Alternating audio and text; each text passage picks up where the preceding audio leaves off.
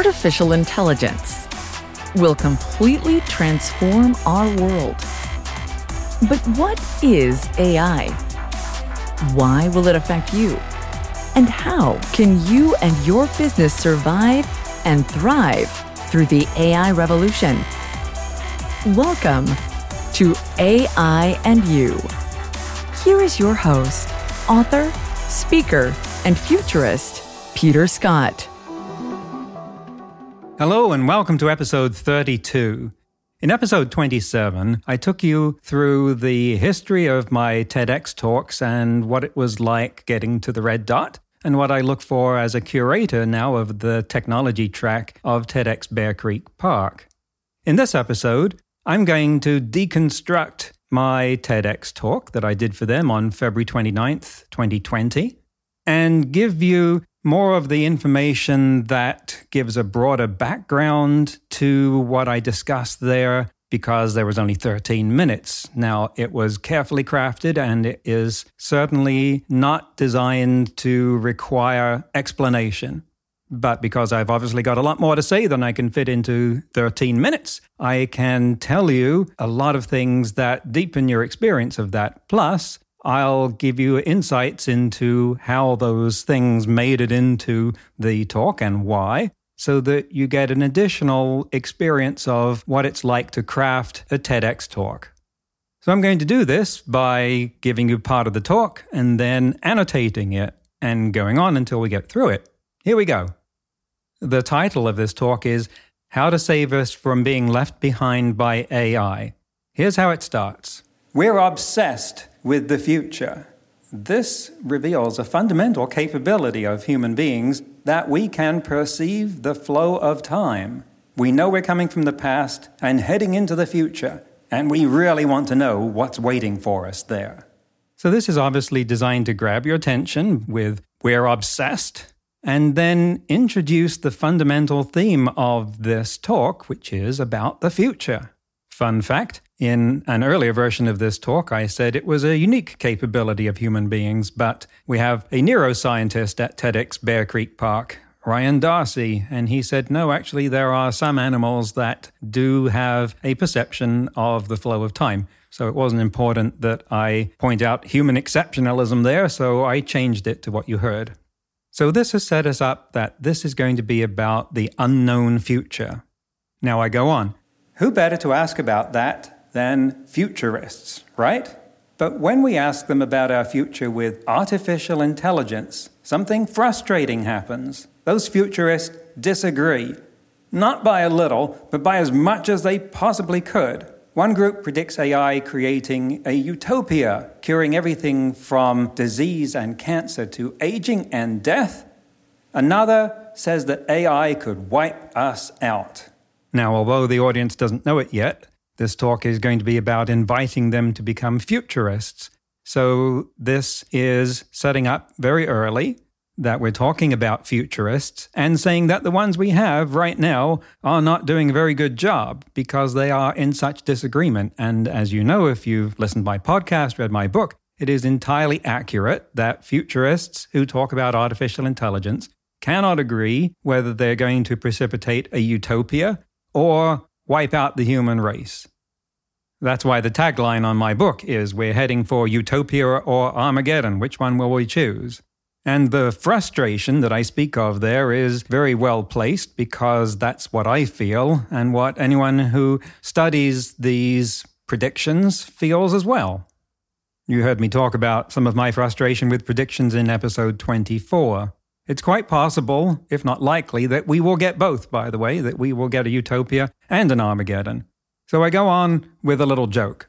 You know, if your job is to predict the future, it seems to me that you ought to be in a little more agreement about something as fundamental as, I don't know, the survival of the entire human race. They literally couldn't be further apart. The only other experts I know that are that far apart on anything are the ones who write the investment newsletters I should probably stop reading. Okay, so we have now well and truly cemented the idea that futurists can't agree at all about the future with artificial intelligence. And yes, most of my financial investment newsletters do seem to boil down to saying things like, if this stock meets resistance at this level, then it will go down. But if it finds support at this level, it will go up, which seems to boil down to saying, yes, it's going to go in one direction or the other, whichever it is. Remember, you read it here first. But having gotten the audience laughing there, hopefully, this gives the opportunity to make a serious statement and push it in while they're laughing. Here we go. Why are futurists in such disagreement about something so important as a threat to our very existence? Because this is not like other existential threats, like, say, an asteroid coming towards the Earth. Unless you're one of the people I've worked with at NASA, or a billionaire with your own rocket company, you're not participating in the solution to that problem. So here I've introduced a key term, which is existential threat. And because words and time count in a TEDx talk, I've managed to do it by tying it directly to threat to our existence. Now you know what that term means. And I've given you an illustration of what we normally mean by existential threat, and at the same time established some of my credentials, because 99.99% of the people listening to this talk aren't going to know who I am. Why should they listen to me? I've got to get some credibility in there to begin with. Going on, I say, but because artificial intelligence has the potential to rival or surpass us at decision-making, our future with it depends very much on what we all do. And that is something the futurists have not predicted.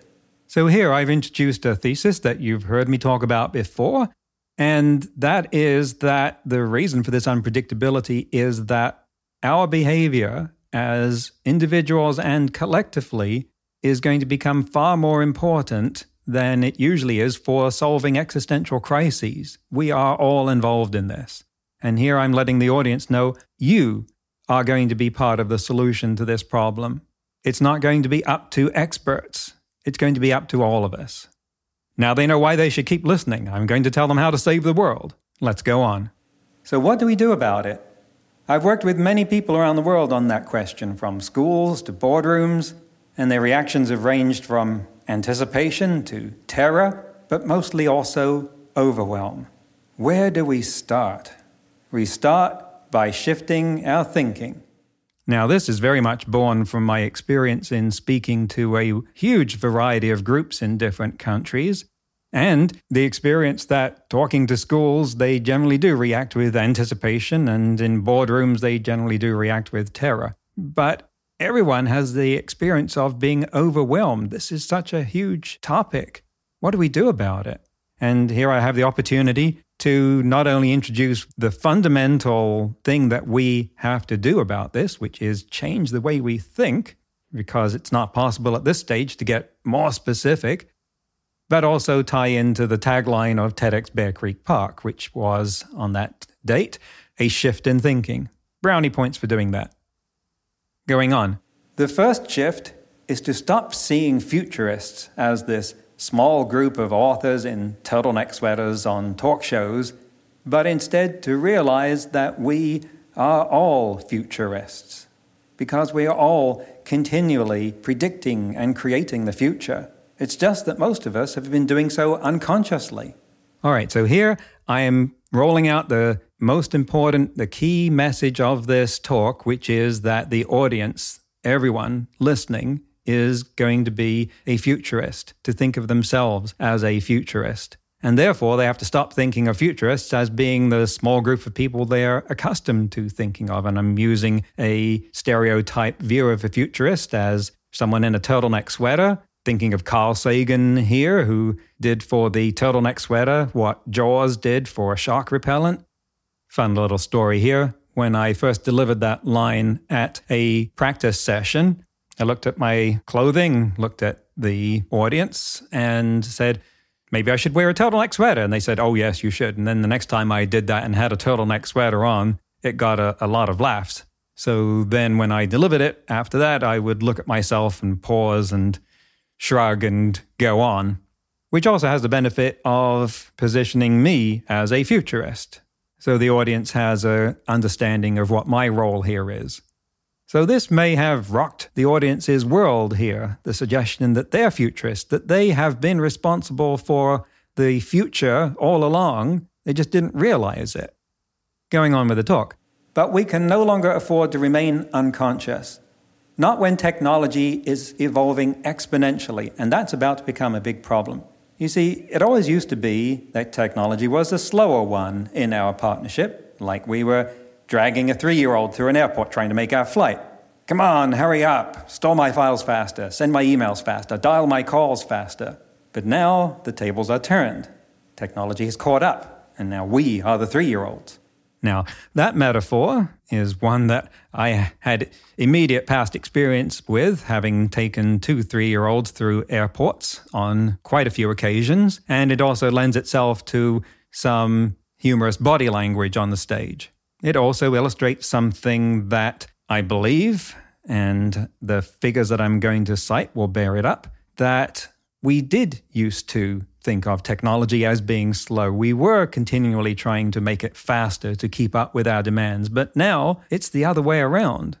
Now technology is driving us, and this is a development that has only recently happened, that its speed has surpassed the rate at which we like to do things. Back to the talk with an illustration now. The faster it goes, the faster we go.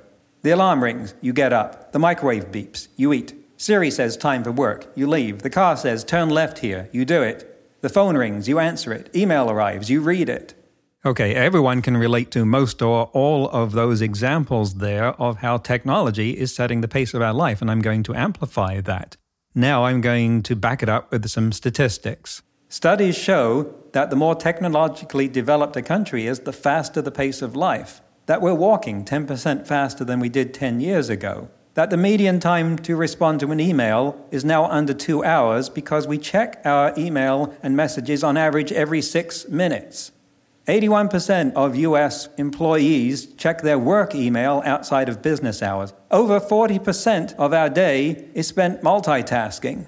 Now, those are all studies that I had to provide Ted with the citations for because they are very strict about that sort of thing. And now I'm going to crack a joke and use that as the opportunity to introduce a cry from the heart. So if you make it all the way through my talk without checking your phone, congratulations, you're bucking the trend. Who said it had to be like this? We did. We collectively made up those rules. Unconsciously, for the most part, to be sure, but that's what unconscious futurists do, right? We did that. So there I've used a speaking best practice, which is after cracking a joke, getting the audience laughing, you can then deliver something serious that they will listen to without feeling it being heavy. She showed me this in particularly Sir Ken Robinson's talks. He does this all the time to tremendous effect. And when I say, who said it had to be like this? That is very much coming from my heart. That was a cry that I uttered and just put into the talk. And it made it all the way through. But then I remind the audience that if they are futurists, they did this just unconsciously. The first step in being able to change something is realizing you have the power to do that. Now we have a segue. And while the human brain isn't getting any bigger, there's no limit to how fast computers could go. When AI is 1,000,000 times faster, what could it be doing? Automation isn't only for mundane, repetitive tasks. AI is already performing solid, white-collar, professional jobs you need a sharp, analytical mind for, like radiologist and paralegal. Now, that's the extent of my allusions to exponential growth there by just saying that AI could be 1,000,000 times faster. At the rate of growth of Moore's law, that happens in 30 years. It's going to be within the lifetimes of most of the people listening. But you realize you can't imagine what life would be like when computers are 1,000,000 times faster. And my reference to human brains not getting any bigger is accompanied with some hand gestures around my head. In an earlier version of the talk, I did refer to the difficulty of childbirth with the size of the human head and asked, you mothers out there, how would you feel if that baby's head had been even 10% bigger? It was suggested to me that that was not the right time to mention that, and plus half the audience at least couldn't relate. Besides, it's already clear that human brains aren't getting any bigger because they've got to fit inside our skulls. We have a limitation, computers do not. Now I'm going to go on with a little skit. As AI evolves, it will make increasingly sophisticated decisions. How might that turn out? For an example, let's imagine, not too far in the future, the CEO of a major corporation. Let's call her Jill, sitting in her office when a device on her desk about the shape of a high-tech hockey puck sounds a chime. Ding! It is the enterprise AI calling with a question. Okay, this is one of the more visual parts of the talk, and I'm play acting this by moving to a different point on the stage that's reserved for this skit, and I'm using my hands to gesture that I here am Jill sitting at her desk, and I'm making a circular motion with one hand to suggest that there is the puck, which is intentionally chosen to make you think of like an Amazon Echo Dot, because that's one of the things that we're used to listening to AIs talk to us from. And I'm going to act out the part of the AI. Hopefully, voice quality alone will give you the difference. Ma'am, it is nothing if not polite. Ma'am, real-time marketing surveys show increasing interest in the Southeast among the 37 to 49 demographic in an extension of our secondary product line. Should I begin the design and marketing phases? Whoa, Jill thinks for a minute and says, well, let me see. I'm going to need some more information. But the puck cuts her off. Sorry, it's a Canadian AI. Sorry, but there were signs our competitor was going to move into this area, so I did it anyway. Pre-sales are already up 0.7%. Now, at this point, I move away from the skit area of the stage to give a visual indication that I'm going to be talking about something else. And of course, this is delivered at TEDx Bear Creek Park, which is Surrey, south of Vancouver in British Columbia. So it's a Canadian live audience, and that was just cracking a joke there that usually works, even for non-Canadian audiences. So here I'm giving in a very compressed fashion an idea of what life could be like when AIs are making things go even faster, in this case for a CEO, which is that the acceleration of the rate of doing business from artificial intelligence could mean that normal functions of a C-suite of evaluating sales and design and marketing potential could happen in real time in seconds instead of days. And so the AI might well learn in real time during a conversation that there were signs that a competitor was going to advance into the space that it had been proposing, so that it should then go ahead and do what it was suggesting anyway, thereby taking that decision away from Jill. So what's her role now? Let's go back to the talk. If that smug little puck is right even most of the time, what's Jill supposed to do? Particularly if her competitor's CEO just went to the golf course and left his puck on full automatic, so it didn't even have to wait for his approval? Okay, now I've given voice to what the audience was surely thinking, which was, if the puck can make those decisions anyway, what is the point of having Jill there? And if her competitor has already arrived at that decision, then their business is going to be moving even faster because there's no human in the loop. I believe this is a very likely scenario, and it could almost certainly be done today. It's only the fact that the C-suite is in charge of the business and considers themselves to be responsible for a lot of things that could be automated, frankly, right now, that it isn't happening as fast as it could. Now, it was pointed out to me in evaluations that, hey, this doesn't sound so bad, and I had forgotten to say why it was a problem. So here we go, back to the talk, and what is the problem with this? Oh, sure. That looks good for him now, but how long until his board of directors, or hers, decides they're no longer worth as much as they're being paid? If that's the future waiting for CEOs, what are we creating for the me and yous? As technology gets incomprehensibly faster, what will become of our pace of work? What will become of our place at work? Okay, that's my attempt to encapsulate what you've just heard in a single soundbite. We're talking about the pace of work becoming too fast for us to adapt to. And we're talking about our place at work being called into question. As you heard me talk about in episode 27, the entire rest of the talk was rewritten at this point after discovering that the extended metaphor I had, which was about a river and climbing a mountain, and never mind, that's for another day, was not conveying the message that I wanted. So let's go back to what I actually did say. We've been running faster and faster on our hamster wheels for so long, we've not noticed that now technology is the one spinning the wheels. If you're running that rat race so your company can beat the competition through superior technology, then what is the prize? Okay, so here I'm trying to wake people up to realize that they may be caught in this cycle. Technology is now spinning the hamster wheel. And there is a nice, and I think accidental, tie-in there with rat race. But then I tie that into what is the prize for working faster? Reminds me of a Dilbert strip where the boss tells Dilbert that the company did very well and I got a 15% management bonus for working hard. And then Dilbert says, "What's my bonus for having done so much work?" And the boss says, "More work." How many of us can or will be able to relate to that? Back to the talk, and now an illustration. How might technology spin those wheels faster? We're now implanting computers the size of a rice grain in everyday things, spoons, pill bottles, keys, so we can connect them to the network and make them smart. That there is a reference to the Internet of Things and how we're able to connect all kinds of devices to the internet, and these will become increasingly smaller. Now I'm going to extrapolate that trend. Within a few years, everything our phones need to do will fit in an equally small space. But then they would be rather easy to lose in the kitchen drawer, yes? Okay, now we're going to have a joke so that I can insert something serious. Don't worry, we'll solve that problem by keeping them in here. And I'm pointing to my head. We'll all be able to hear voices in our head.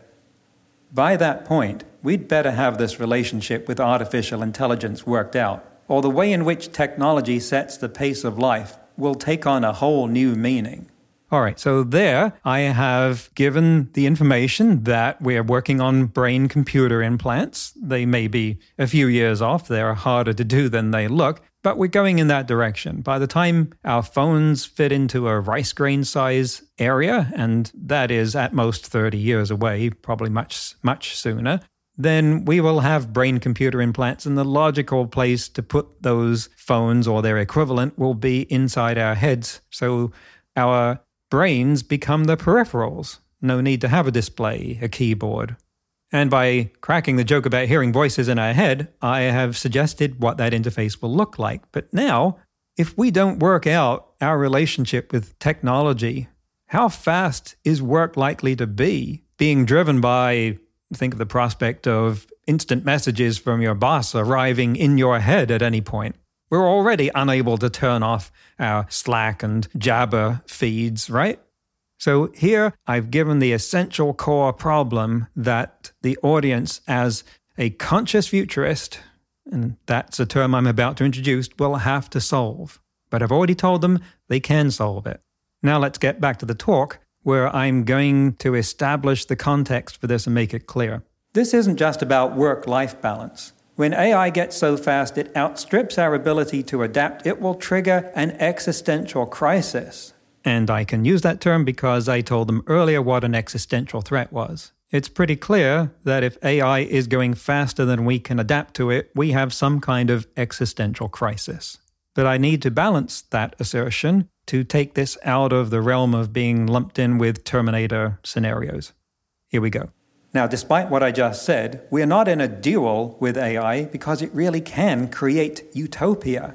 It is a partnership. And in any partnership, both sides need to adapt. But when they get it right, the whole is greater than the sum of the parts. We've begun to experience the benefits of this. As AI holds up a mirror to us, it forces us to ask what it means to be human. Who do you want to be in that future? Now, here I've introduced some of the core philosophical drivers of artificial intelligence. More than one researcher has said they work on AI because the more they learn about that, the more they learn about themselves. And as AI gets faster, automates more jobs, we will increasingly be forced to ask ourselves, what does it mean to be human? Here, I'm giving the audience a chance to start thinking about that and realizing that that is a question that the sooner they ask, the better. Now, I've got to show them a way out, as hard as that is. So here we go. To avoid the crisis, we need to become conscious futurists. Start with a personal vision where you draw the lines between what you want technology to do for you and what you want for yourself. For instance, letting AI answer the phone when telemarketers call? Yes. Getting it to talk to your spouse? No. Keeping track of your workouts? Yes. Keeping you at a desk instead of going to the gym? No. Printing paycheck stubs? Yes. Letting someone know they've been laid off? No. Okay, so there we have a little bit of fun, some examples, they get some laughs about how to draw the boundaries. And it's more important that they get the idea that they should start drawing those boundaries. They should look to see, well, what do I want? What is my core competency? What is my purpose in life? What am I good at and I want to do, whether or not a machine can do it as well? These are questions that people and businesses will have to ask. And I'm about to talk about businesses. Back to the talk. Extend that thinking into the workplace to make conscious futurism an integral function of your business. Don't assume that disruption can't affect you. Educate yourself about technology trends within your industry. Maybe you create a department of futuring or appoint a chief futurism officer. Their job and yours will be to decide what you will automate and what fulfills your people. Okay, so there I have extended the same ideas that I've been talking about for individuals to businesses. And now I'm going to tell them what it takes to do that. Give those people, your fellow futurists, the time to do conscious futuring. We've been using more and more technology in the belief that it would give us more and more time, and instead it's left us with less and less. If you don't think that technology has yet given you the freedom to allow people time to see the big picture, then when is it supposed to? So that was another cry from the heart there, directed at people who are working on automatic, going on momentum, driven by what's worked in the past in their businesses, which is reacting to technology acceleration of pace as though it were a temporary thing, because it hasn't been going on that long at this intensity. And thinking, well, if we can just keep up, if we can just do the same thing only faster, then we'll have time for brainstorming, strategic planning, and thinking about our purpose and mission after that. And I'm saying, no, you've got to do that now. It's not going to get any easier. Back to the talk. Remember, both employees and managers are going to have to keep up with those pucks. So if you haven't started asking those questions and making those decisions now, it's going to get exponentially harder. We're all in this together. So reach across organizational hierarchies and ask each other, how do you see us thriving in a future of smart machines? And how could we get off those hamster wheels to do that? All right, now here you can tell that I'm getting near the end, so it's important to leave them with a core message and the most powerful statement that I can. We fooled ourselves that the rules of this world were made by a few politicians, captains of industry, and thought leaders. But they didn't decide by themselves how we would use technology. We all made those decisions together, consciously. We can change them. It won't be easy, but utopia has to be earned. When a handful of futurists predict the future, they disagree. When all of us are futurists, we won't predict the future, we'll create it. And then we really will know where we're going. Okay, so there you have it. There you saw the life cycle of a TEDx talk, an insight into how it was created, and some of the background that illustrates why I was doing it, and more depth about what it means. In next week's episode, I'll get into some of the technology of artificial intelligence as it exists currently, so we can get an idea of what it's currently capable of doing, and also what it's currently not capable of doing. That's next week on AI and You. Until then, remember, no matter how much computers learn how to do, it's how we come together as humans that matters. That's all for this episode of AI and You. Please leave a rating and comment and share with your friends. Get the book Crisis of Control and see more videos and articles at aiandyou.net. That's aiandyou.net, where you can also send us your questions. Thank you for listening.